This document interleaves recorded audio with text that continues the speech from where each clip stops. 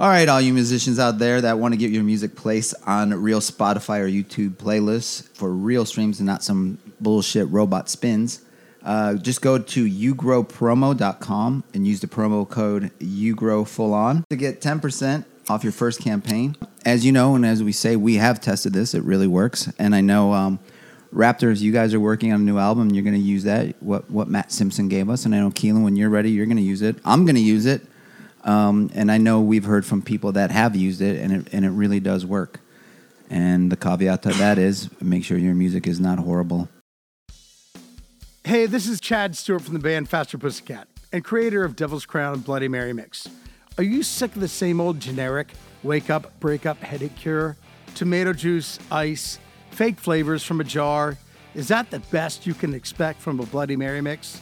Well, I've created a mix, tried and true, tested from countless years on the road. When you decide only the best Bloody Mary Mix will do, go to devilscrownmix.com. The one that works every time, all the time. Flavorful, spicy, all the things you need to get your head straight. Nights turn into days, wicked mornings transcend into endless possibilities. Try Devil's Crown Bloody Mary Mix. You'll think it came from the devil himself. And as a special full-on podcast offer, I'm giving you 20% off your entire purchase by typing in full on at checkout at devilscrownmix.com. Cheers.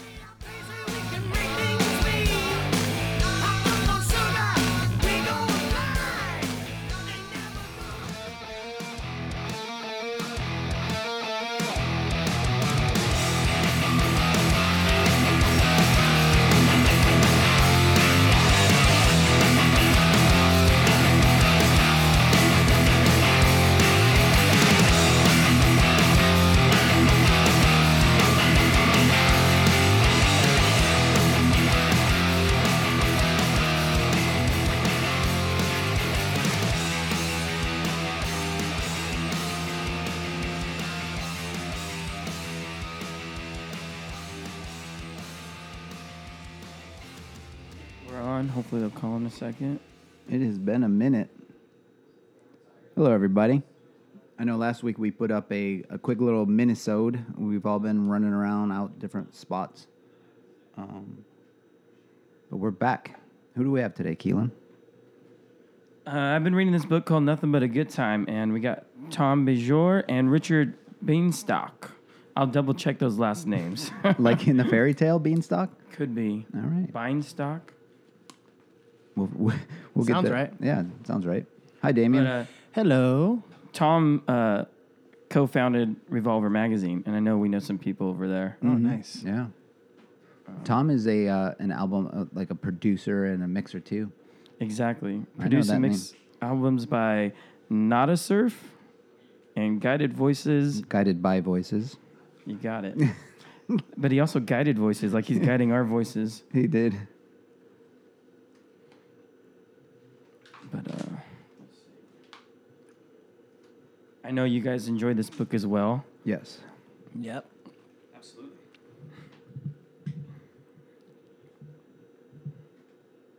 Because you're all big Warren Striper fans. I absolutely love Striper. Yes, you can talk. Hello? Yes. Hi. This is Rich Beanstalk. Hey, Rich. How are you? Good. We have Tim here. This is Keelan, Damien, and Ike. Thank you so much for calling in. Absolutely. Thank you guys for having us. I think Tom should be on any minute. Yeah, absolutely. Once he calls, I will merge the calls and we'll get this thing going. Excellent. Where are you based out How's of? everyone doing? Oh, good. I am based out of Boulder, Colorado. Oh, right on. Right, Yeah. Colorado. Yeah. That's where Mork and Mindy was filmed or based, right? Yes, the house is just a couple minutes from here. Oh, actually. nice. Nice. And it still looks the same. Oh, perfect. I think this is Tom right here.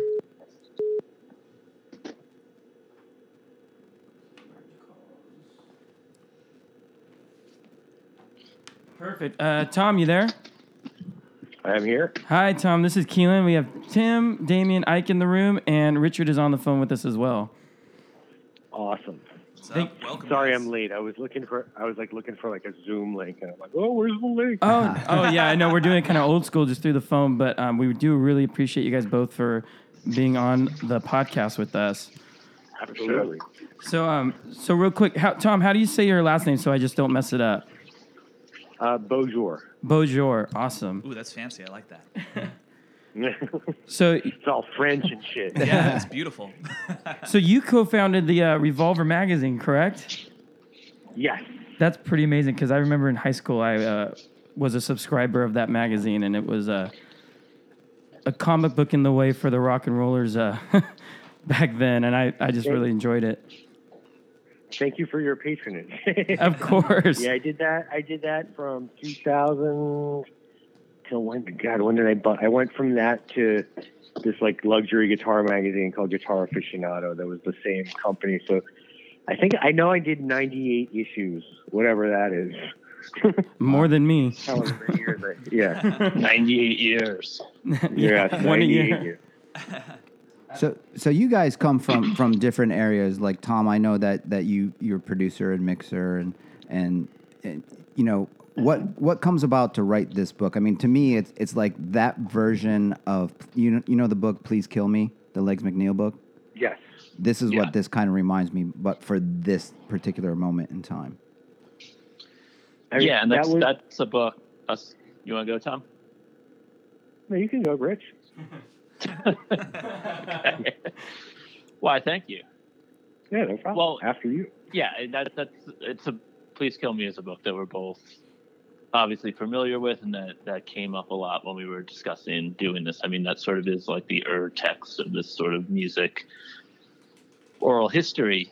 But as far as our backgrounds and like different things that we've done that have sort of diverged, professionally, we both, sort of sprung from this love for this music, and we worked for a lot of years together at Guitar World magazine, which is the same company that also did Revolver and did Guitar Aficionado, and like Tom and I have known each other since the late 90s, and the amount of hours and days and probably months in the office that we wasted like just talking about this stuff and obsessing over the minutia of like George Lynch's like alternate picking technique or Brett Beach's legato sweep technique and all, but or anything about this type of music. It's like it's such a passion for both of us that it was natural. I think we could both say if we were going to do any book, like this was the stuff that we were going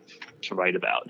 Well, that's kind of great. So the book you're talking about is Nothing But a Good Time that just came out recently, and I was seeing tons of people talking about it on social media, and I was a bit skeptical at first when I saw the ads because I wasn't sure if it was just like this little. Well, it is. I don't want to say it's a super niche book, but it's for a certain audience where it's like, unless you're an uber fan of bands like Warrant and Stryper and Slaughter, instead of like just the big Motley Crue, Van Halen, Ozzy, this covers like everything, and I'm totally in that audience. So once I saw that it was more in detail on every band that had success in the 80s and early 90s, I actually latched onto it, and there's so much I want to talk about, but I'm so in the audience of what you both thought would be a great book to work on, and I'm glad you did. We both like getting back to Please Kill Me. Like that sort of was like our quiet. Only time will tell if we pulled it off. Like Please Kill Me stands 20 years after its publication as like the book on that stuff. Mm-hmm. And like in our most grandiose and most hopeful moments, we hope that what we did can stand on a shelf next to it, like that in 10 years from now, like this is still the book on that. That was sort of like when we were despairing and needed to get ourselves psyched. Like that's really like the goal that you kind of don't want to share because it makes you sound like an insane person. But like, let's try and do the book on this where maybe no one else feels like they need to do another one. It'd be hard to do another book on television and stuff now. So We'll see if we made. We'll see. Because you really do. You cover all the big bands even before they made it. Like you've got Dokken in here when they were just the Boys, and Stryper when they were Rock's Regime, and you go into detail Band like names. yeah, the band names all with a Z or double X's. but like you cover every detail where you see how these bands came out, whether it was to LA or if they were still in Philadelphia, like Cinderella, and what they did to make it. And you never hear these stories. It's always just you get the same old, Motley Crue story of all the crazy stuff that was in the news all the time as it was. But you really go into detail. So like you said, it will be hard to recreate a book or do it better than this because you really covered from the very beginning of these people's careers to literally the very end, and careers that are still going to this day. Yeah, I think, and honestly, like looking at it now, I think if I were to realize that was what we were going to do, it probably would have been much harder to actually say, okay, let's do this, because it was a deep dive, and it was intense to do it that way. But we felt like that was the only way to sort of tell the whole story, because there's so much that happens before your favorite band appears on MTV. Like there's years and years, and sometimes if you're Twisted Sister or Quiet Riot, there's a decade of work that went into it. And it's a really significant decade, even if it wasn't really done in the mainstream public eye. And so that's really, that tells so much of the story. I mean, a lot of stuff that happens after that, I mean, it's a little different for every band, but there's a shared arc in some ways. Band puts out first record or second record, like you get success, hopefully you make it to the arenas, like you get the fame and the fortune and everything goes along with it. Then, I mean, you have the decline. And that story needs to be told as well. But the early stuff is so rich, and especially when you're talking not just to the guys who eventually did make it, but maybe band members who didn't, go along for that part of the ride and get their perspective, and all these other people who were on the scene. It really, beyond just telling the story of bands, like that's how you really do tell the story of a scene and the creation of a scene and the creation of a movement. And so that is hopefully, I mean, that's really what the book is, I think, even more than the story of these bands. So let me ask you this, because I'm honestly was not familiar with the majority of bands in this scene. So where do you guys grow up? Are you from the West Coast? Were you on the Sunset Strip during that time, or? I grew up in New York City. Okay. I'm one of these weird kids that grew up in Manhattan. Oddly, across on the same block that my school was on, JJ French from Twisted Sister lived on that block. He even grew up on that block, but he still lives there now his whole life. So we would kind of, it'd be like 19 I'm aged myself, but like 1985, and we'd be like out in the park across from the school, like smoking cigarettes, and we'd see JJ French jog by, like in a leotard, like he was a serious jogger. And like, oh shit, there's the dude from Twisted Sister. Wow. But no, like I grew up in New York, and so it wasn't like definitely like the sort of nexus point we had, like the Cat Club, and there was like one good college radio station that broadcast it, but I was not quote unquote in the shit, as they say. Yeah, well, especially growing up in New York, because I mean, you're coming up, say 85, but that's not an arbitrary year. Twisted Sister's already on the way out, and New York is just Anthrax, Cro-Mags, you know what I mean? Agnostic Front at that time, because that's when that started to take root. And other than bands like, I know like there was Sweet Pain that was out in Jersey or maybe Long Island, like what was going on locally with bands in New York that would fit into this mold or into this book? There was a couple, like there was a little bit later on there was a band called Spread Eagle that was a New York band. Yeah, that was cool. The Danger guys were like sort of like New York guys. There was some of the bands were like less glammy. There was Circus of Power, Raging Slab. So there was stuff going on, and there was Limelight, and there was of course L'Amour. White Lion came out of New York in '85. They're Queens, but it's weird because Manhattan is one thing, and then the outlying Yeah. burbs, you've got Skid Row, a couple, like just right there in the next state. But in Manhattan, like New York itself has never been like a particularly like hard rock centric town. It's more of an art rock place. So it wasn't like it was happening like right around me. Like in 1985, when I'm like 14, 15, and I'm like a little skate rat kid riding around New York City, like I was totally into this stuff, but I was in a punk band, and I played Phoebe's for the first time in like '86. Like I was like in a weird like goth Lords of the New Church type band. Sick. So like yeah. So like there was like definitely it wasn't like a singular interest at that point, but as a guitar player, quickly it becomes clear like this is where like the treasure lies. You know what I mean? Is in these metal guys, and it was. I tell people, and then I'll let Rich talk because I always talk to him. So like, I was a weird kid. Like I literally had a cassette, like a Maxell XL2S, I think, which was the more expensive one, and one side was Poison, Open Up and Say Ah, and the other says Screw Flip Your Wig.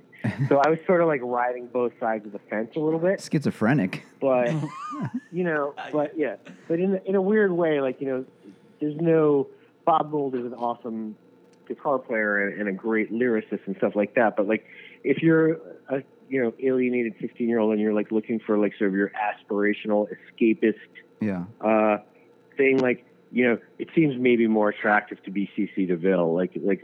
Like you might. It seems like you probably would be having a lot more fun. Well, yeah, and we'll let Rich be. I'm sorry, and bless you to whoever that was. But it is fascinating. I mean, that says a lot about you because growing up, then like kids that were into that kind of music, a lot of times were there. If you weren't there for the look, you were there for the guitar player, right? There's always a hotshot guitar player, but there was also like the Greg Gins of the world, and like you said, Bob Mould, that were doing amazing things on the guitar. It just didn't hit people the right way. They probably later on got into like James Honeyman Scott of the Pretenders and all that cool shit. But when you're dealing, as did I. Exactly. Yeah. So you kind of go through that speed thing for a minute. It's probably like sexist for people. You just pound it at first, and then you kind of get to the nuances of it. There you go. Yeah. So I think it's fascinating that you had that cassette with Poison on one side, which is the bass line on that side, and then you had Husker Du's.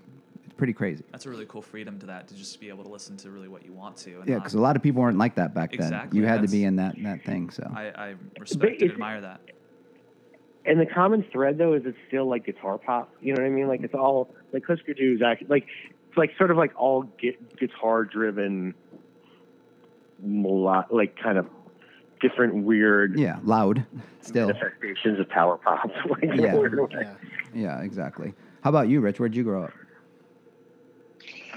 I grew up in New York as well, but I grew up in the suburbs. I grew up on Long Island. And in a lot of ways, like I was sort of the target kind of kid for this stuff because it is, or at least it feels like it is kind of suburban music. I think that's even why it probably took off in LA the way it did and didn't in New York. Because LA, even for being a city, is more like a suburban city. But I was one of these kids, just glued to MTV and like watching this stuff and just soaking it all in and really just then living for it, and buying every magazine and watching every video and just buying every record and just, really sort of living through this music and this lifestyle, even though I was, too young to really experience it firsthand. But, still having this real sense of like, okay, well, Twisted Sister are from this area. And like, Paul Stanley's parents like lived in the town I lived in and like you'd see them at the pizza place and that kind of stuff. So like having this like seeing that sort of stuff around you, but then also feeling, like you were sort of watching it through a screen and watching this stuff happen.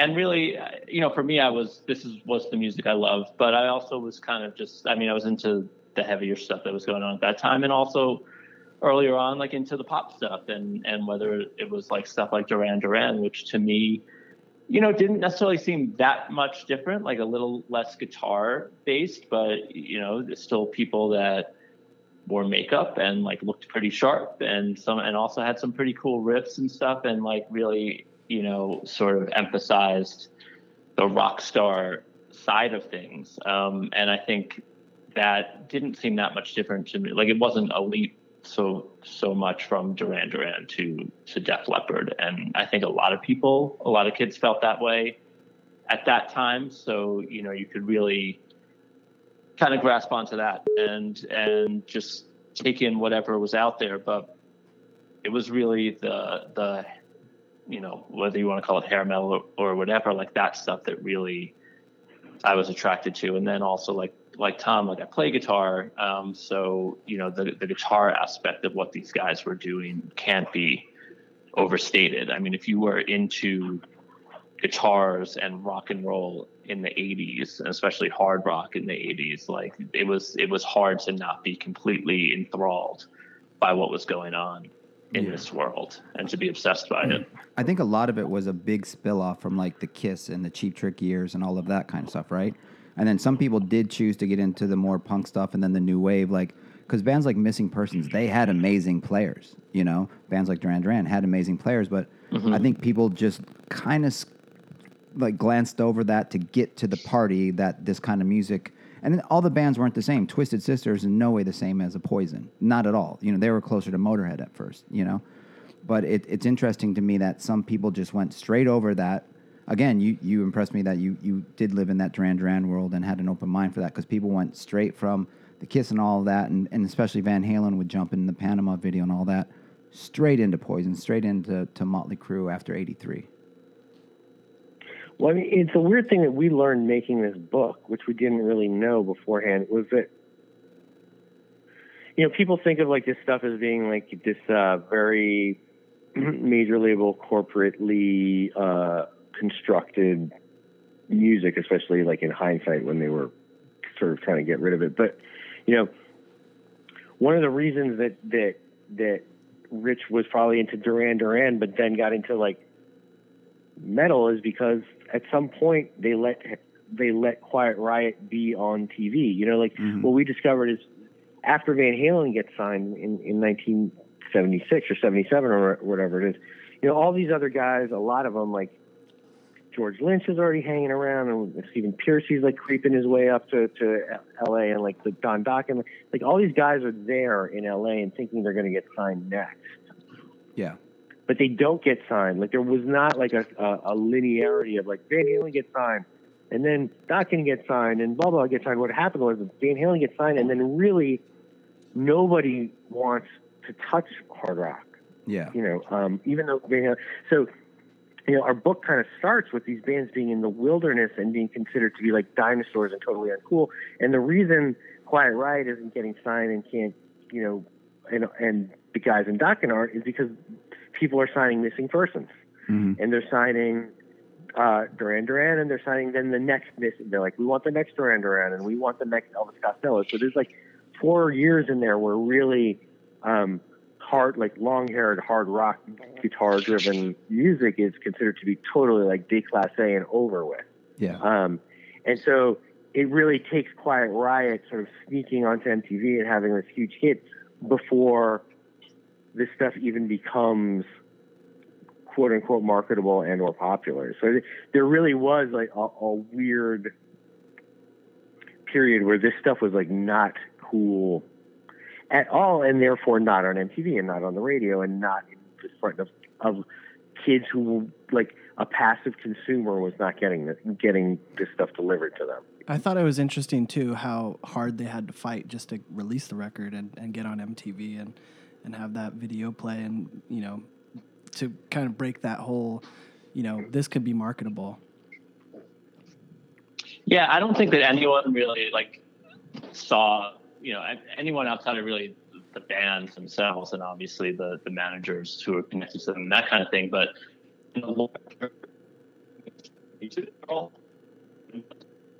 kind of just. Hey, Rich, you're doing that thing where you're moving around your house and your phone it goes completely crazy. Your record skipping. I'm going to sit in one spot. There we go. We got you. We'll see if this is better. Yeah, so I like to pace as I speak. But yeah, so this stuff was not. Rudy Sarzo from Quiet Riot says early in the book, he's like, everyone saw this as dinosaur music, and that is completely accurate. Like, the labels wanted nothing to do with it. Nobody wanted anything to do with it, and so when these guys do come around on MTV and all that, it's not like anyone could have really seen this coming. I mean, the MTV it's kind of like a happy accident. But when you were specifically asking about the case of Quiet Riot, and like, yeah, this was a band. I mean, forget about the fact that they had been around for a while, but they had a record deal in the 70s. They put out a couple records, Sony Japan. Mm-hmm. They had Randy Rhoads in the band. Randy Rhoads leaves the band for Ozzy. Randy Rhoads, dies in a horrific plane crash. The band had broken up after Randy left. Kevin DuBrow just starts his own band called DuBrow, and like, they start back again from square one. He's already kind of an older guy, and in some ways, like, I mean, kind of like a has-been. He actually is a dinosaur on the scene, and he's just slogging it out in the clubs again, and not even really doing great club dates, but just back at square one. He's doing this DuBrow thing, Quiet Riot's in the rearview mirror, and then a guy named Spencer Proper comes into the picture, who's just a record guy who has had a little bit of success. He worked on a Tina Turner record, a few other things. And he has this idea that a band should cover "Come On, Feel the Noise." And by a band, it's really like a band, any band. Mm-hmm. He sees this as a song that could be a hit. Somebody hips him to DuBrow because he's basically looking for a quote unquote audience participation type of band. And Quiet Riot had that thing even in the 70s, this sort of rah-rah, chanting, big chorus, this type of thing.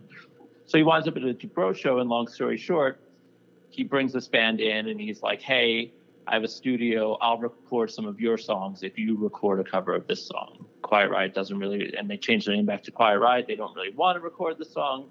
They do it under sort of duress to get the rest of this record done. They get the record done. Spencer Proper still can't find anybody that actually wants it. CBS wants nothing to do with it, but he eventually gets them to put it out. So, basically this whole thing is happening against, nobody's really pushing it. Like, I mean, Spencer Proper isn't really even so sure about this band necessarily, but he's sure about this song. Yeah. And the band is sure about the band, but they're not sure about the song. So and the label is not sure about any of it. So really, then this big bang happens and MTV comes along, the song takes off and all that. But at no point is there anyone that is just like, oh yeah, like this is it. This band is going to be huge. But, so it just kind of shows it's a lot of it is just circumstance and luck.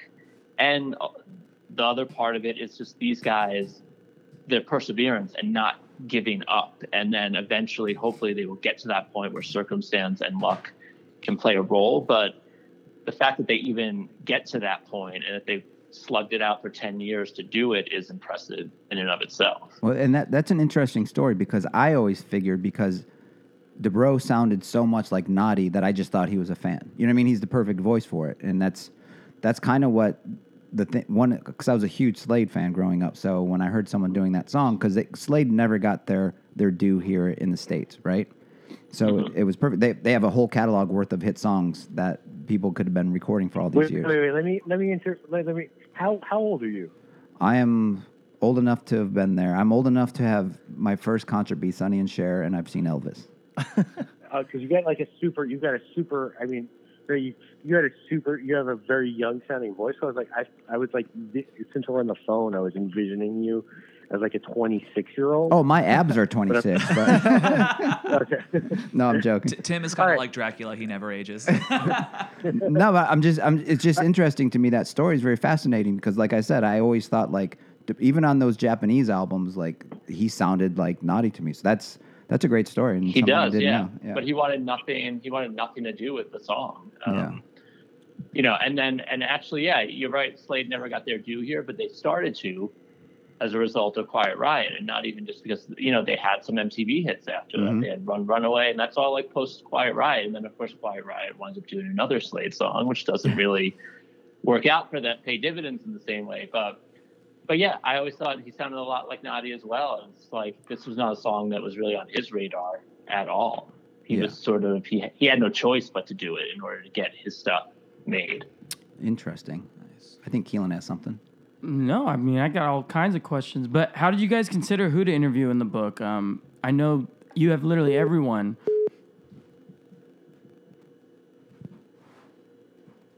Well, sorry, did we bug out? Oh yeah. Well, I guess I'll just start by saying, as far as the side, like there were the obvious ones, as far as all the artists, and then within there's some bands that you talk about, whether it's like Pretty Boy Floyd or some of these, for lack of a better way to put it, not the platinum A-listers, but you use some of these guys to show an example of what it was like, what the experience was like at other levels. But then I would say right from the get-go, we knew that we weren't just going to go after the artists, and that we were going to go after the managers and, the label people and the producers and the club bookers and all these other people. We knew that a lot of the story would live there. And of course you have to have the artists, and of course the artists contribute so much to the story, but a lot of what the artists have to say, they've also said before, because they've been interviewed for the last 40 years. So you've heard a lot of these stories through their eyes. Yeah, but if you combine what they have to say with it, with those same stories being seen through the eyes of quote unquote normal people, people that had jobs and then, or, because they worked at the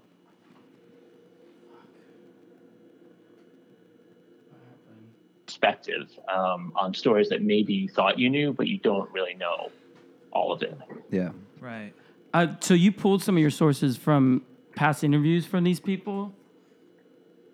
Yes. I'm back, by the way. Yeah. There you are. I got nuked for a second there. Okay. Yeah, so I could tell that there's like some back and forth, because someone would say, the band did this, and then someone would say that never happened. I'm like, how did you blend these conversations so seamlessly? It was really well done. It usually, people are usually 80% on the same page, so it doesn't get too ugly. Where there are only a couple of instances in the book where, and it's usually with Don Dokken and George Lynch. Of course. Like where one guy says, and then he opened the door, and then the next guy says, no, he closed the door, and you're just like, what? Yeah, like, is it important? Yeah, but like literally, like there where people just say like, he stole my song. No, he didn't. Or like where people are really having disagreements about very substantive, possibly legal things. That's usually Don and George. And there are other people who it's usually more perception things. And that's I think the way you do it is you just do it the way real life is, which is, people interpreting things that happen, differently. It's like when you guys, if you were to interview 5 people who saw an accident or something, people really do remember things differently. And I think that's sort of one of the reasons that the oral history format is much more interesting and alive, is that you can create sort of a story that's moving forward, but yet that has these multiple perspectives, and therefore, was it this? Was it that? Was this guy being an asshole? Was that guy being an asshole? Who was being an asshole? Maybe they were both assholes, But that's how we go through life, and I think that's what makes the book much more engaging than me or Rich writing a chapter where it's like Don Dokken and George Lynch do not agree on whether or not Alone Again, was supposed to be on Tooth and Nail. It's much more exciting to have them sort of sniping back and forth at each other. Totally comical. So the format really lends itself to sort of multiple perspectives and and really more. It's not even multiple perspectives. The thing when the book is really cooking, which we tried to do as much as possible, you really get what we're going for more is a sense of like, you've got these 5 dudes in a room telling the story at once and like interrupting each other and the other thing, which of course is never really going to happen. And you're never going to get all 4 members of Poison or Dokken in a room together for 5 hours to tell their whole story. It's just not going to happen. But you can create that illusion, and that's sort of the gig with this thing. You know, when you really get enough people and they're engaged and funny enough, you are creating like a simulated virtual reality hang with the band, like this, right. And that's what it feels like in the book. That's what you're really trying to do, you know, and like, because that's never going to happen in real life. These guys are never going to be in the same room. They may be, if they're ever together, they're on the same stage, you know, and then they got it. But yeah, and you've got all different bands telling the same story together in this book. Like, it'll be Poison talking about the day they put flyers on the strip, and then you got, I don't know, Motley saying how they had to rip their flyers off and put theirs over them, and then someone else saying they were watching it happen. But everyone's stories of that moment were really well put together in this book, where maybe you found these sources from all different sorts of places, but you put them back together in such a great story where it's like you're watching a movie of that era through this book, and I thought that was really special. Thank you. Yeah, I think that's one of the things that really does, you know, kind of make the book pop. It's that, you know, and again, like we've all seen like the behind the musics and all that stuff, right. But they're so specific to each band. And so when you get that sort of group, you know, or I guess chorus thing happening where it's like all these guys talking together about shared experiences, that's where a lot of kind of the magic happens, whether it's with the flyers or talking about power ballads or talking about, you know, guitar stuff or talking about the fashion. You know, it's not just one band's perspective. And I would say also with that, you know, as far as putting it all together, I mean, we did pull a couple quotes here and there, but I'd say at least probably 90% of what's in the book are all firsthand interviews. Like we did over 200 interviews. Yeah, for the book. So it was really a matter of like asking all these people these questions. And a lot of times it's like taking what one person told you yesterday or 2 months ago or last year, and then putting those same questions to this next person. And that's how you sort of get this response thread happening. Right. That's cool. You get to see it through the lens of different people. That's awesome. Yeah. I did have a question. You can't. Oh, sorry. Go ahead. Oh, sorry. I did have a question for both Richard and Tom. I mean, you guys have a clear passion for music and writing, and you know, a talent for it as well.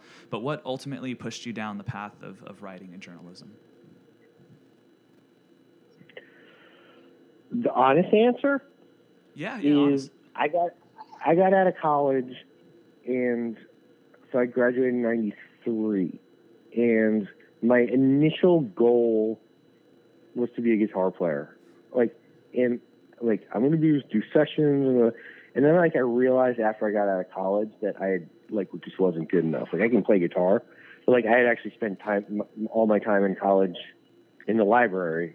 You know, I'm a child of college professor, so I was fucking getting straight A's, and the hours were gone. You know what I mean? Right. I was like, and so I realized that I needed to get a job, and one of the weird things, and we both Rich and I owe a lot to this guy who's in the book, is Brad Talinsky, who was the editor of Guitar World magazine from I don't know, 90 to 2015 or something. And I was just like, I need to get it. And if you had asked, I'll try to make this tight, but no worries. People literally asked me in high school, what do you want to do when you grow up? And the real answer is, I would say, I want to be a rock star or work at Guitar World magazine. I had every fucking issue of Guitar World magazine. Nice. And I was working at a coffee place, and I was just miserable, and I auditioned for this band, and I didn't get in, and everything was just fucking total standstill. And I called Guitar World one day, and got the weird thing about Brad Talinsky is he always picks up his phone. If he's at his desk, it's annoying when you're working with him, because you'll be in the middle of some very important conversation about the magazine, and his phone will ring, and he'll just pick it up. He'll be like, hold on a second. He picks up his phone. But in my case, do you concur with that, Rich? Yeah. Yes. Yeah. So I called and like literally was like, "Do you need interns?" And he's like, "Yeah, we could use an intern." He's like, "You know about guitar?" I'm like, "Yeah, I know everything about guitar." He's like, "Cool, come down tomorrow for a meeting, like for an interview."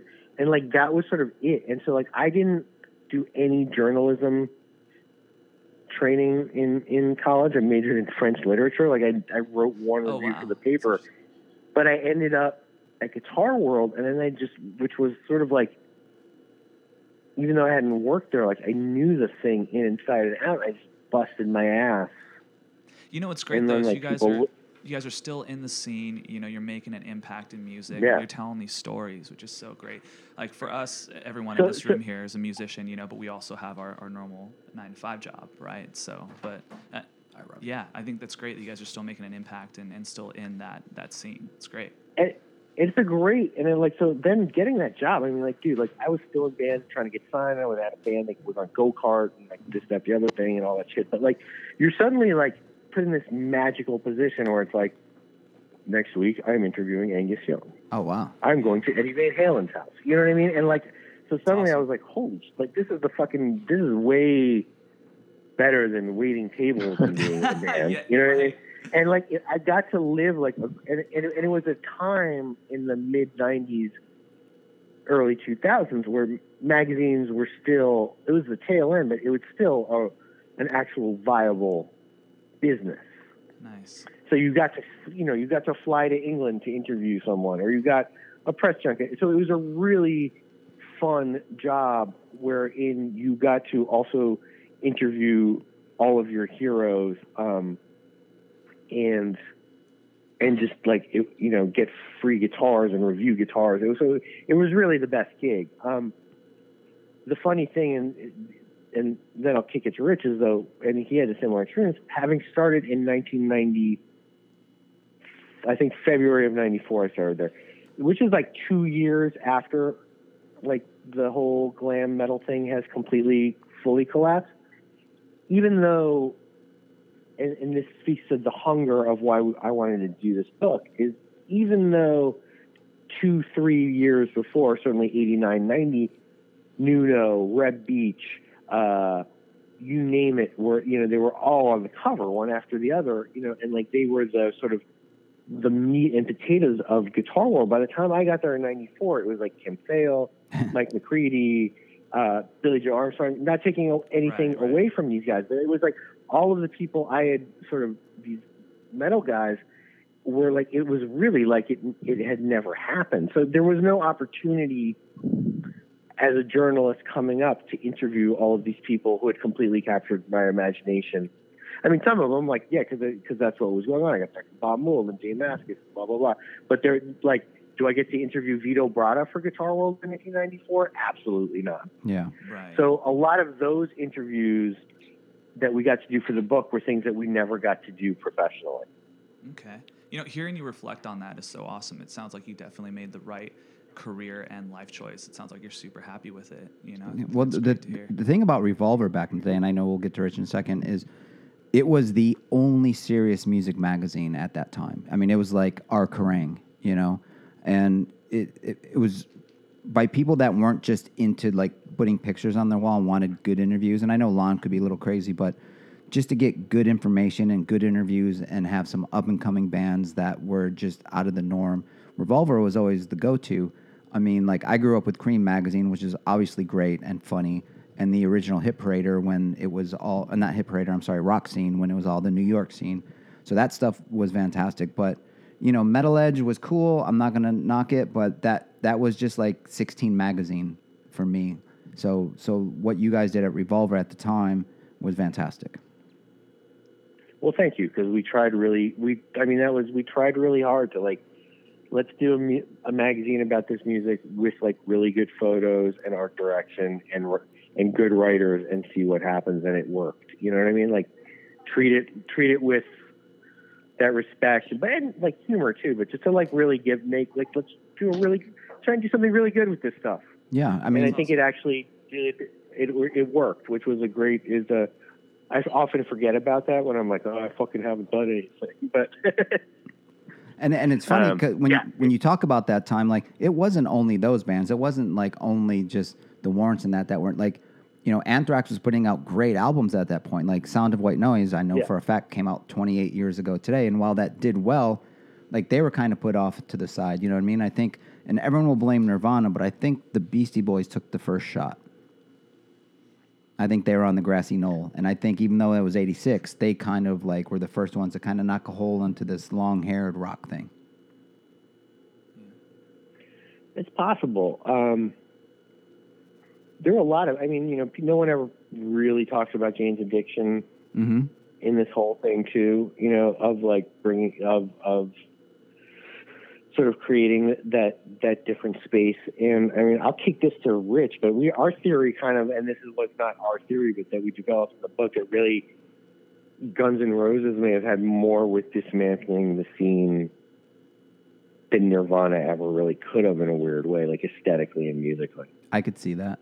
And it's funny because they did it by going back to what came before. They did it by being a hyper and sensationalized Aerosmith, basically. The way they dressed. Slash brought out the Les Paul, which people weren't really using Les Pauls. I mean, I know Randy Rhoads did it for a little bit, but like you didn't use a Les Paul, usually in the 80s.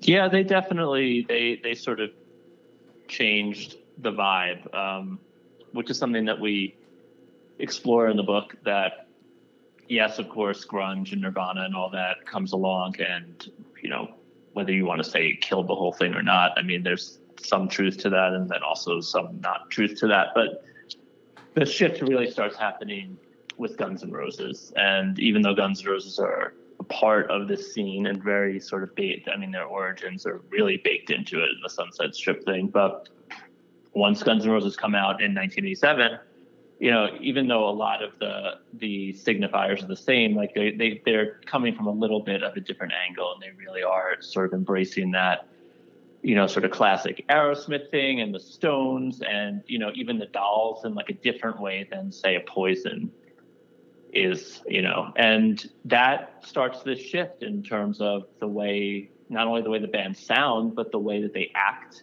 and certainly the way that they look. 1987, when Appetite comes out, is still kind of the height of the spandex, and day glow and heavy makeup era of this music. But that goes away pretty quickly. It still lasts throughout the rest of the 80s, but it's not the predominant thing anymore. In 1986, Motley Crue are doing Theater of Pain, and then in 1987, they're doing Girls, Girls, Girls, and they're riding Harleys and not wearing pink, and they're wearing denim and all this stuff. And so a lot of these bands start to look like Guns N' Roses, and they're wearing ripped jeans, and they're wearing T-shirts, and they're wearing cowboy boots, and that's kind of the thing. And so, the larger point of that is that once, skip ahead a few years, and once grunge and everything else comes in, there's this seismic shift, but it's happening slowly over those last few years. And the example I always give is that like Poison in 1990 does not look like Poison at all in 1986. And that whole change happens without, anyone in the mainstream world knowing about Nirvana, or without grunge happening. Like that's all happening just within their own little world. And a lot of that is happening because of a band like Guns N' Roses. Yeah, and then you get the bands like you mentioned before, Circus of Power and Junkyard and Sea Hags and all of that. There's a whole nother subgenre of this stuff where they were looking like that based off probably Guns N' Roses, and they're made up of old punk dudes. Like there was guys like Gary Sunshine and those guys in Circus of Power, which were from Agnostic Front. You had guys in Junkyard from, Brian Baker was in Junkyard, for God's sake, from Minor Threat. So The Throbs. Yeah, it was just a very interesting time. Yeah, definitely. And just very it was really it's funny. It's like it's the height of this stuff, that late 80s time. And then it's also it's a time of like real transition, where when you really look at it, it's like a lot of the real signifiers that people think about, like, the big hair and the makeup and all that stuff, is actually on its way out, even as this stuff is topping the charts. Yeah. I know Keelan's got a question the secret, like, it seems to be like, what percentage of New York Dolls do you work in? Like, if you work in just enough, like Guns N' Roses, like it's like 6% maybe, Yeah. 7%, but you keep like actual power going, and like so that like a hard rock consumer does not feel like off balance because it's too shambolic or whatever. Like that's the exact right amount. Like when you push it to like 40% like the Throbs or 30% like Faster Pussycat, who I love too, but like there's a certain point where you, in the same way that the Dolls could not connect with an American hard rock mainstream audience, like it just gets too rickety. Yeah. You know, there's a real like. There's a big difference though, ratio. because when you look at the New York Dolls, like let's take Johnny for example, like you had bands that wanted to look like Johnny Thunders, but they didn't play like Johnny Thunders. You know what I mean? Like, Right. and I think a lot of that stuff was surface. I think that's kind of what led to the end of that stuff because it was more surface as it went on. It's like when you tell a story around a fireplace or a fire pit, like by the time it gets all the way around the circle, it's going to be a little bit different. So things might start with the Stones to the Dolls to the Velvet Underground or whatever to the Heartbreakers. And then by the time it gets there in the 80s, it's just the surface. It's just the big hair. Right. Yeah, and I think even by extension of that, when you get to the late 80s, it's not even people taking those sort of influences, whether it's the Dolls or the Stones or whoever. It's actually bands taking the influence of, say, even like a Guns N' Roses, who are taking the influence of those original sort of, who have the original influences. And then you can have a band in 1990, honestly, that's being influenced by bands that came out 3 years earlier and that are still at their height. So by like 89, 90, 91, like, whether it's a band like Tough or whoever, like they're basing themselves on Poison, or another band. It could be on Guns N' Roses or Motley Crue. And these are not bands that are from the past. These are bands that are actually still at the height of their powers. Yeah. And so that sort of influence loop starts to get so small and so tight by the end of the 80s that's what leads to at least some of the downfall, I think, is that, it's like people being influenced by their neighbor instead of even by like things that are legitimately influences. You're right. We talk all the time, like a good example, and you just gave a great example, but another good example is you had Brittany Fox trying to be Cinderella while Cinderella was still there and, pretty much brand new. Yeah, but Cinderella's only like 2 years older than them. Yeah, exactly. Yeah. That's right. And that's there are common members though. Yeah, but that's it's weird. Like people like in our book to admit, like, I think it's in our book, they're like, yeah, no, Dizzy was obsessed with something. Like it's weird to be friends with a band, have two guys in the band, and then just really do the band. Yeah. And Stevie Rochelle is very open in the book and in any interview about the fact he's like, I looked a lot like Bret Michaels, and yes, I really liked Bret Michaels. Like he was not shy about that, and he's very open about it. But like that's what was going on at that time. Even with guitar licks, like Reb Beach would say, this song was it flew on inspiration from this song. Or when you guys were discussing the ballads of the era, they were saying, well, we just wanted this to be, a little knockoff of this song by Leonard Skinner or whatever. Just everyone was pretty open in your book about discussing their influences and where they got their musical ideas from. And in the case of the ballads too, like which is like, a lot of the people are like, oh, fucking ballads, but like there was really, and definitely there are some really bad, sappy, syrupy, not good power ballads in the quote unquote glam metal era. But for a lot of people, like the good ones, and I'll argue that there are a lot of good ones. Like Ballad of Jane is really good. I think House of Pain by Faster Pussycat's a really good song. Like these are dudes who are basically, they're like, what? And even like when even Vito Brato with like When the Children Cry, he's like, I was not trying to write a hit power ballad. I was trying to write something that sounded like Dust in the Wind. Yeah. These are people who's like their 70s heroes had the quiet songs, so why the fuck wouldn't they do it? Like why wouldn't I try to write Dream On or Stairway to Heaven? Yeah. Only why Women Bleed. It allowed to me? Yeah. But then of course it devolves completely. Yes. Yeah.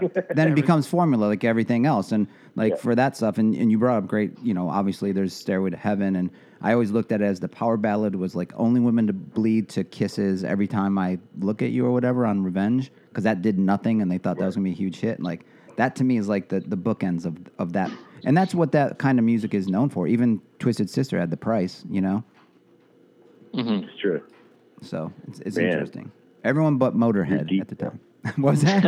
It's true. But some of these bands couldn't really pull it off as well, and maybe that's why they didn't. Twisted Sister, yeah, they had The Price, but they weren't. Power ballad didn't really work for them. It didn't really work for a band like Rat. It didn't really work for a band. I mean, Dokken kind of had one, but they weren't really a ballady type of band, and like maybe sometimes like that was the difference. Yeah. As far as whether you were on that level or whether you were a Motley or a Poison. I do like those really rap sort of ballads. nail Though. The giving yourself away. That was all the Desmond Child stuff on Detonator. But you're right though. By that point, all that stuff was too diluted, and people were ready for something new. Yeah, it's interesting too because a lot of that stuff sonically, it just doesn't hold up because of the production. And I don't know if it was just massive amounts of cocaine, so they only heard the high end. You know what I mean? Yeah. But like, there's some riffs on those Rat albums that are heavy. Like they wrote heavy riffs, but then like that Beau Hill production just kind of, you don't get it. You know what I mean? It's just, I don't know what it is about that stuff, because you can listen to something, you can listen to Stars from the 70s and it still sounds fresh because it's just organic and it's not a lot of compression. And I think for me, when it comes to that 80s music that I'm not really a big fan of, I think that's what it is though. It's the actual sound, because it's hard to listen to. Yeah, some albums are a little more dated sounding, and I think the Beau Hills, but like they just remixed some of like the Kicks albums, and they sound really bright and fresh now, which I wish more bands from that era would do, but it just isn't worth the time and money. Yeah. Let me ask you guys. I wrote the liner notes to those remixes. Whoa, there you go. You did, they're fantastic, and I've always wished bands would do those kind of things. So when Kicks But did Beau it, Hill did those mixes, right? Did the exactly. remixes. He's just. Look, the thing is, and then now I'm veering you way, of course, but one of the things I like to point out about this shit is like the stakes.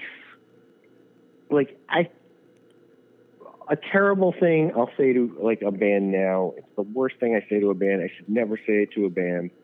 But like it's like a band of like, it'll be like dudes my age and they're just doing it and like for fun, and which is totally fine, and they've got great songs. A lot of people I work with are like that. And like they'll be like agonizing over something, and if they really push me too far into like that, like my answer to shut shit down is like the stakes are too low to be worrying about this. And in a weird way, and it's a fucked up thing to say, but the reason I say it is because, and usually it will snap people out of it, and like, and then we all laugh and everything's cool. But back then, the stakes were really high. Yeah. Like, so when you're making, and it's hard to remember that the stakes could be so high for guitar. Do you know what I mean? Mm-hmm. That like, if you fuck up a record, it could cost you 3 million records. Yeah. You know what I mean? Like, so like, if you don't make it sound like the other hit record, or you don't have the ballad, or you don't have the same snare sound that's on Hysteria or on the last record that you had that sold 5 million records, there's a lot of pressure on you to deliver a record that's going to be huge. So I think that, the flip side of like accusing things of being formulaic is that the reason they were formulaic is because there was so much money at stake. Again, it's like, seriously, if you are working on a Rat album or a whatever, pick a band, and if you get it okay, you'll sell, like back then, you'll sell 750,000 records. And if you get it right, you'll sell 4 million records. And like that's probably a record label's whole quarter, and like a house for you if you've got points on that record. So the impetus as this era goes on and the money keeps increasing and people are selling 5 million, 6 million, 7 million records, to like go out, like the impetus to go out on a limb is, greatly reduced when you've got this proven commodity. No, you're right. And on that note, that's why they had all those ghostwriters, because they had so much at stake. So, like the Warren albums, those guys aren't on it. And I love that you document that in your book, too, with the guy that did the guitar parts on the album and their conversation of like, oh, yeah, we told the band that this guy's going to come on, and they said, okay, no problem. And the band's like, we never said no problem. We just kind of were put in a corner. But that's all on the topic of, like, everything's at stake. What do we got to do? Get better musicians on the album.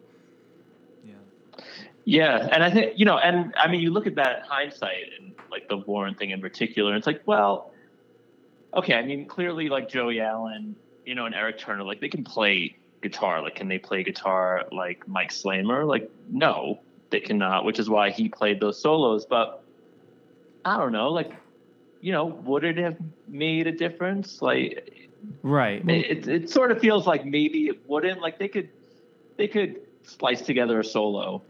They in could the have studio, sliced like them, all these yeah. guys. But those solos are like, good, though. And get something serviceable. Yeah. Those and solos like, do get stuck in your head. Yeah, but someone like Dick Wagner played on Absolutely. Aerosmith records and Kiss records. I mean, course. it's nothing new. You know what I nothing- mean? Right. But it's all for the same reason, But I guess too. I understand. Yeah, I understand the guys in Warren being sore about it, and you can make the case that like it might have not made a difference, or I don't know, maybe they really did sell 1 million more records because of a hot shit solo. Like there's really no way to know, and so there's really no there's no right or wrong. You know, as far as the story, because each person has their opinion on how it should have gone, and it's like, well, this is the way it did go, and it worked out for everyone involved, at least for a time. Yeah, that kind of goes back to what we were talking. I'm sorry, go ahead. No, like we're both, like if you put yourself in Bo Hill's shoes who produced the record, right? It's kind of like, I don't know, like I think that this is what the guys in Warrant resent him most about. It's not that they're like, if he just given us a couple more days, we could have done it, you know? But I think Bo Hill is just sitting there. He's like, all right, I'm the dude who did the Rat records, you know? And I've sold a lot of records, and I'm not going down in flames on this Warrant debut. Yeah. You know what I mean? I'm not, this is not the one that's taking me out. And I don't have a good feeling about these guitar players, and I don't want to hand it in and get flagged on this. And like, that's maybe not the best decision-making process. That made me bold or like be advocating for the artist, but I can see where a dude who's like riding the top of the thing is like, he gets this feeling, man, maybe these guys aren't as good. And I've got this guy on speed dial, and I can just get it done in 3 days and worry about the vocals. Like, you know, I don't know if it's the right answer, but you can definitely see how it happens. Yeah, no, that makes sense. And So yeah, it's funny that you mentioned that, because we were talking earlier about you know, how things are on the fire, and then kind of over time. So music is competition. Great music comes out of competition. Like, so you had the Beatles, and the competition then was to write a better song or a more far out song than, say, Glass Onion. You know what I mean? So you all these songs, like there's a period up to like 74 where even the AM radio songs are just these amazingly written lyrically and musically songs. And I think with the era that you're talking about now, the competition became hotshot guitar player because of Eddie and Randy Rhoads. And then it became how big your hair is. You know what I mean? And I think after a while, the songwriting started, and I understand bands are on tour and they're just trying to keep up, like you said, but like the songwriting did falter off pretty fast, even for a band like Twisted Sister, who I absolutely loved. Because like I said, I thought they were going to be the next Motorhead. I saw them in '82 in this small club in Cleveland called the Engineers Building. It was just changed the world for me. And then, you know, poof, they had one more album, and to me they were dead. But so it's just weird at what people grabbed onto, and I wish it would have been the songwriting, because there were so many great players back then in the '80s in these bands. Or how much fire. Yeah, or much fire. Yeah, that too. Yeah. And it's funny how many people you interviewed that couldn't make it into the book, and you even at least acknowledged them, which was really nice of you guys. But people like Bruce Kulick, big names, Night Bob, who has how many stories in the industry. Let me ask you guys this real quick. Bob is Go a ahead. wonderful resource. Yeah. I'm sure he's a talker. He's great. No, I've actually known, he used to do sound for my band, so he's like a great. But like what you're saying, Oh, like all right. Whoa. What band? What band is Let's this? talk about this. I was just in like this like power pop band that was on Go Kart Records called Shake Appeal, and Nice. he like when Night Bob's not on the road, you can just hire him to do sound. You know, like and he's a great friend. He's a great dude, and he has lots of guitar stories. And he's like a guy around New York. So if you live in New York and you're in a band, you've hung with Night Bob. Like he's around. Yeah, so. yeah, for sure. Nice. Let me.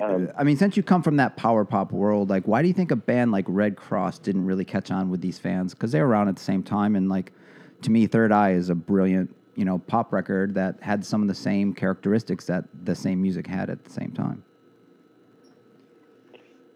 I love Third Eye. It's brilliant. Hold on one second.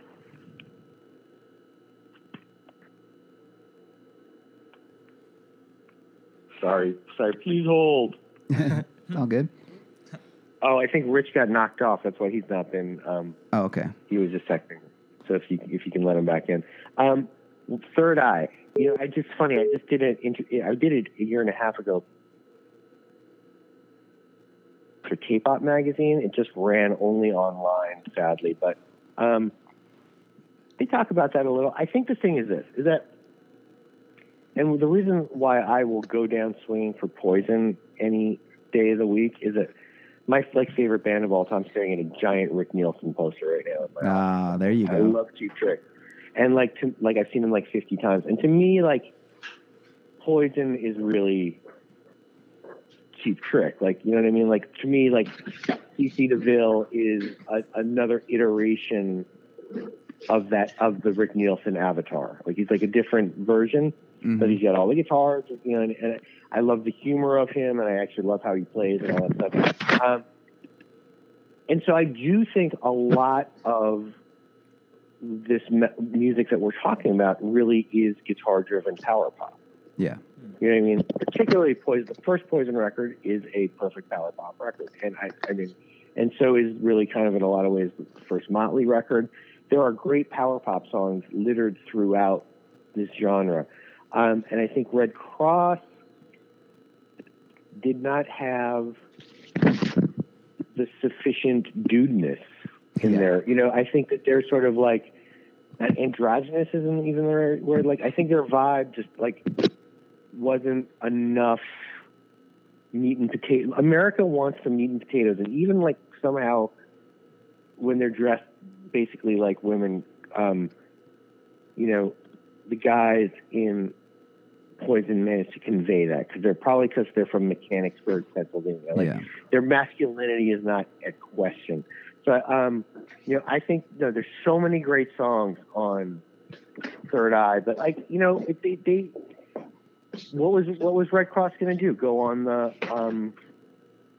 go open for I don't know, Ringer? I think also back then record labels were segregated, so probably Red Cross was squarely in the college or alternative department of that label. That's a great point. And so not getting the same push. But it's weird. Yeah, Red Cross gotten multiple shots. You would think Phase Shifter is also really good, and so is Show World. And it's just it doesn't loud guitars and a dude who sings like John Lennon. Why does it not connect? Yeah, it's amazing that those guys got how many major label record deals when those were, hard to get at that point. And they were never successful, but they would always get major label deals. It's funny. Because music nerds love them. Like me, if I was an A&R dude, I would sign Red Cross. Oh, in a second. Because the fuck wouldn't sign Red Cross? Yeah. But somehow it just doesn't translate. They're like a band's band. Yeah. 100%. Yeah. No one can sit at the McDonald's brothers lunch table. They're just so different. They're their own thing. You know what I mean? And they bring it, even in the band Off, Steve McDonald plays bass in this band Off with guy from the Circle Jerks and the guy from Burning Brides. But his bass lines, he's still doing Tom Peterson or Ronnie Lane bass lines. They're still ripping off parts from The Move in the middle of these songs. It's great. I mean, they're just music inside and out. They're fans, and I love that about them. Is that how you just described Keith Morris? No, I was talking about Steve McDonald. Oh, Steve McDonald. Hey, is Rich, are you back? Yeah, I got kicked Okay. out for a minute. I mean, the thing too, though, to say about Red Cross is if they had success, if they had somehow been marketed as a quote unquote glam metal band in 1980, '07 when Third Eye came out and even had like middling success, they would have been excommunicated they would have been thrown out with the rest of the bands. Yeah, me too. I would have done the same thing. I'm an asshole, but I would have done. You know what I mean? So I don't even know why I brought it up then. Like Enough's right. Enough, you know, like it's like one of those things. Like Enough's Enough is really a power pop band, and they got Chuck too. So succeeding in the '80s, if you succeeded enough and you were rich and you were set, great. But like if you had the taint afterwards, it was a very bad thing to have. Yeah, exactly. That's a strong word, but you're right. And that's kind of what happened to certain bands. They Twisted Sister is the best example because, like I said, I mean, for us Motorhead kids, like that was the next thing, but they had that taint of that '84 success and that hit single, which is great for those dudes, but it just never went away from me. It taint what you thought it was. No, not at all. So, let me ask you guys this before Keelan closes this up. Let me get each of you guys your favorite album of that time period and the worst, most embarrassing album of that time period. Ooh, good question. I love this. Let's start with you, Tom. I think it's. Go ahead, Tom. Sorry, Rich. No, you go first, Rich. I've been talking for like an hour and you got kicked off. I don't even.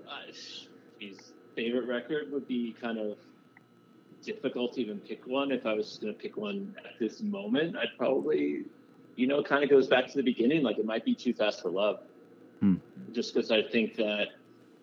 I mean, there's the fact that it is sort of in some ways like the big bang of this stuff and like the beginning of it, but also like it is just, this whole conversation about power pop. Like to me, that is a great power pop record as well. It's a little bit of a punky record, and it really just captures the exuberance of like youth in a lot of ways. Like these guys sound really young. They sound really raw. I think the songwriting is great. I think it really I think the best records really put you in the moment. And to me, that record, especially doing this book, like it sounds like that moment to me. And it has that sort of, wonderment and kind of naivete of what they were going through at that time and just kind of going for it. And I think it really holds up. And I think it's a record that sounds of that time and actually sounds kind of not of that time, and not like it doesn't really sound like a hair metal record per se, but you can hear the connection to it. But it really is kind of, to me, kind of stands on its own. Outside of all that, I mean, as far as on the opposite end of the spectrum, like I don't know, it's hard for me to say. There's a lot of records I don't really love from that time that I always, a lot of other people got and I never got. I mean, I if I had to pick something, I'd probably say like any Dokken record, to be honest. Like Dokken's a big part of this book, and I loved, I guess I listened to Dokken growing up, but the more I don't really see that much of the appeal. Like I sort of respect George Lynch as a guitarist, but like what he does isn't really for me. And like I don't the riffs and like kind of the melodies, and like I don't know, Don Dokken to me is not the strongest singer. I mean, I'd sort of bring up this point that like not too long ago, Tom texted me this like link to a YouTube video, like a full Dokken concert from it's probably like 87-ish. We do this a lot still, even after working on this book for 4 years. Yeah, I love it. And like we're playing, they're playing in an arena. They're probably not the headliner. No, Aerosmith was Permanent Vacation. Okay, yeah. So it's probably that time.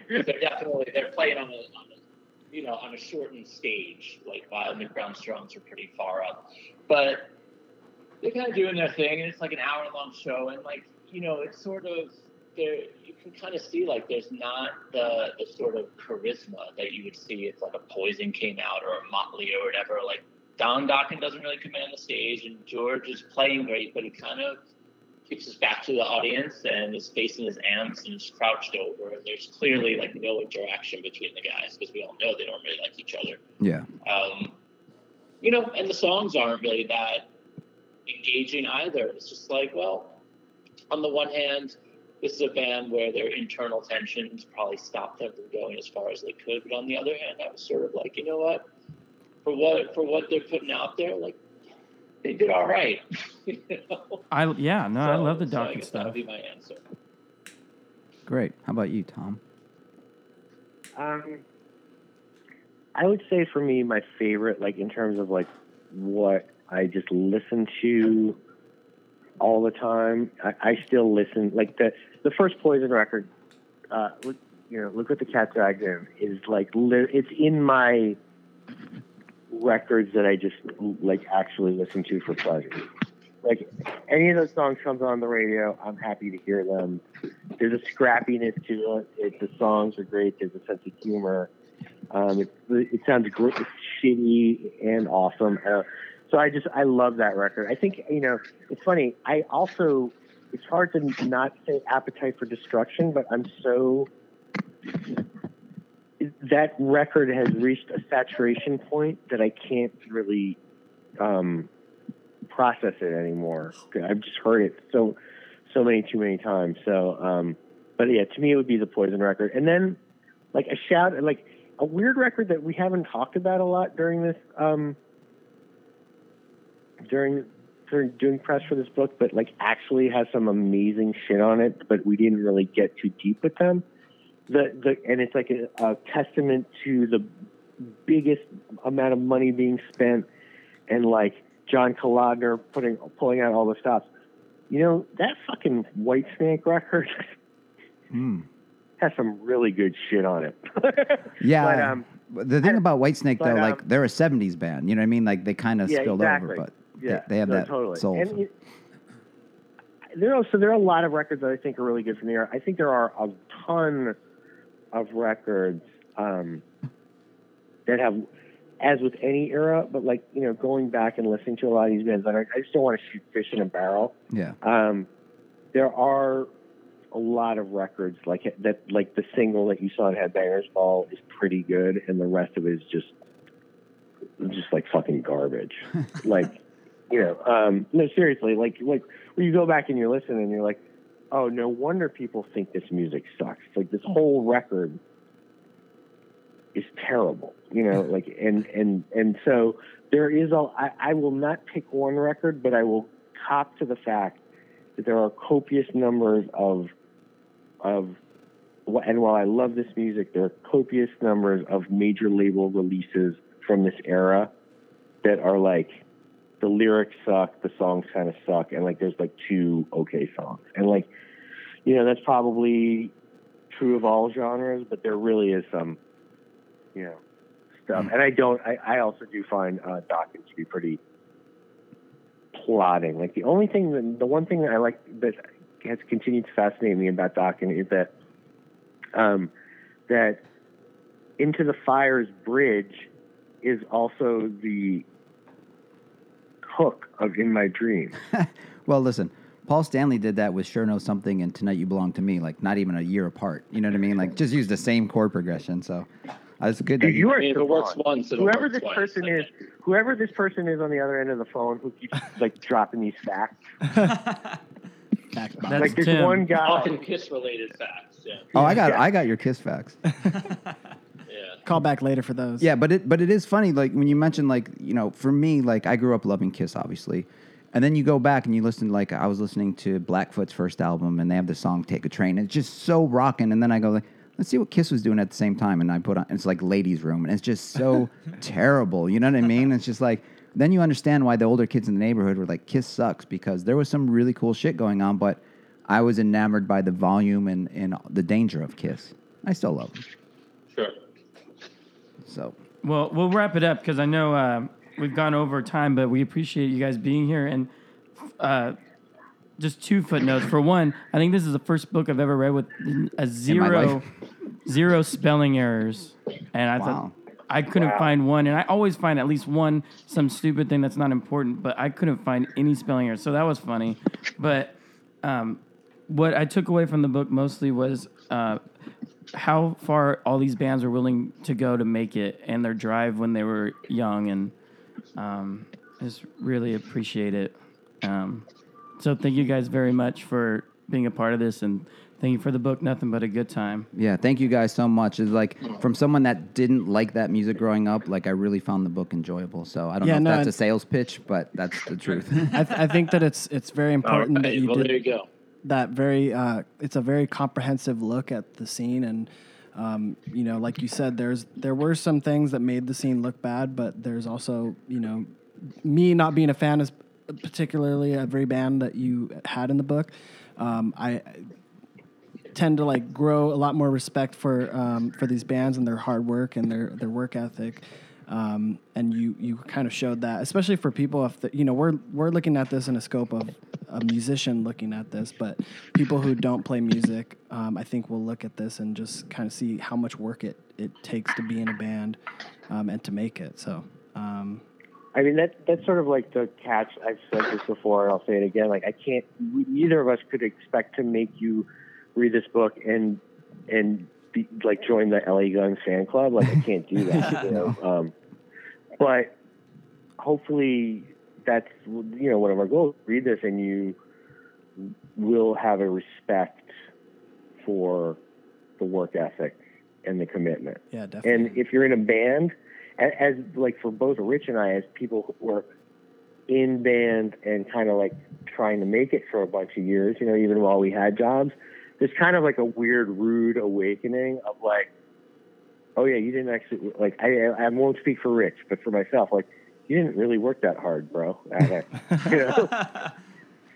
Well, no, this was great stuff. We really appreciate your time. It was a pleasure talking to you guys. Yeah. So thank you. Thank you. Thank you. Can't recommend this book enough, everyone. Even if you didn't grow up with this kind of music, like they said, if you want to be in a band, this is one of those essential books to read of how hard it is and how hard you have to work. So thank you guys. I appreciate it. Thank you. All right, thanks. Rock and roll. Thanks.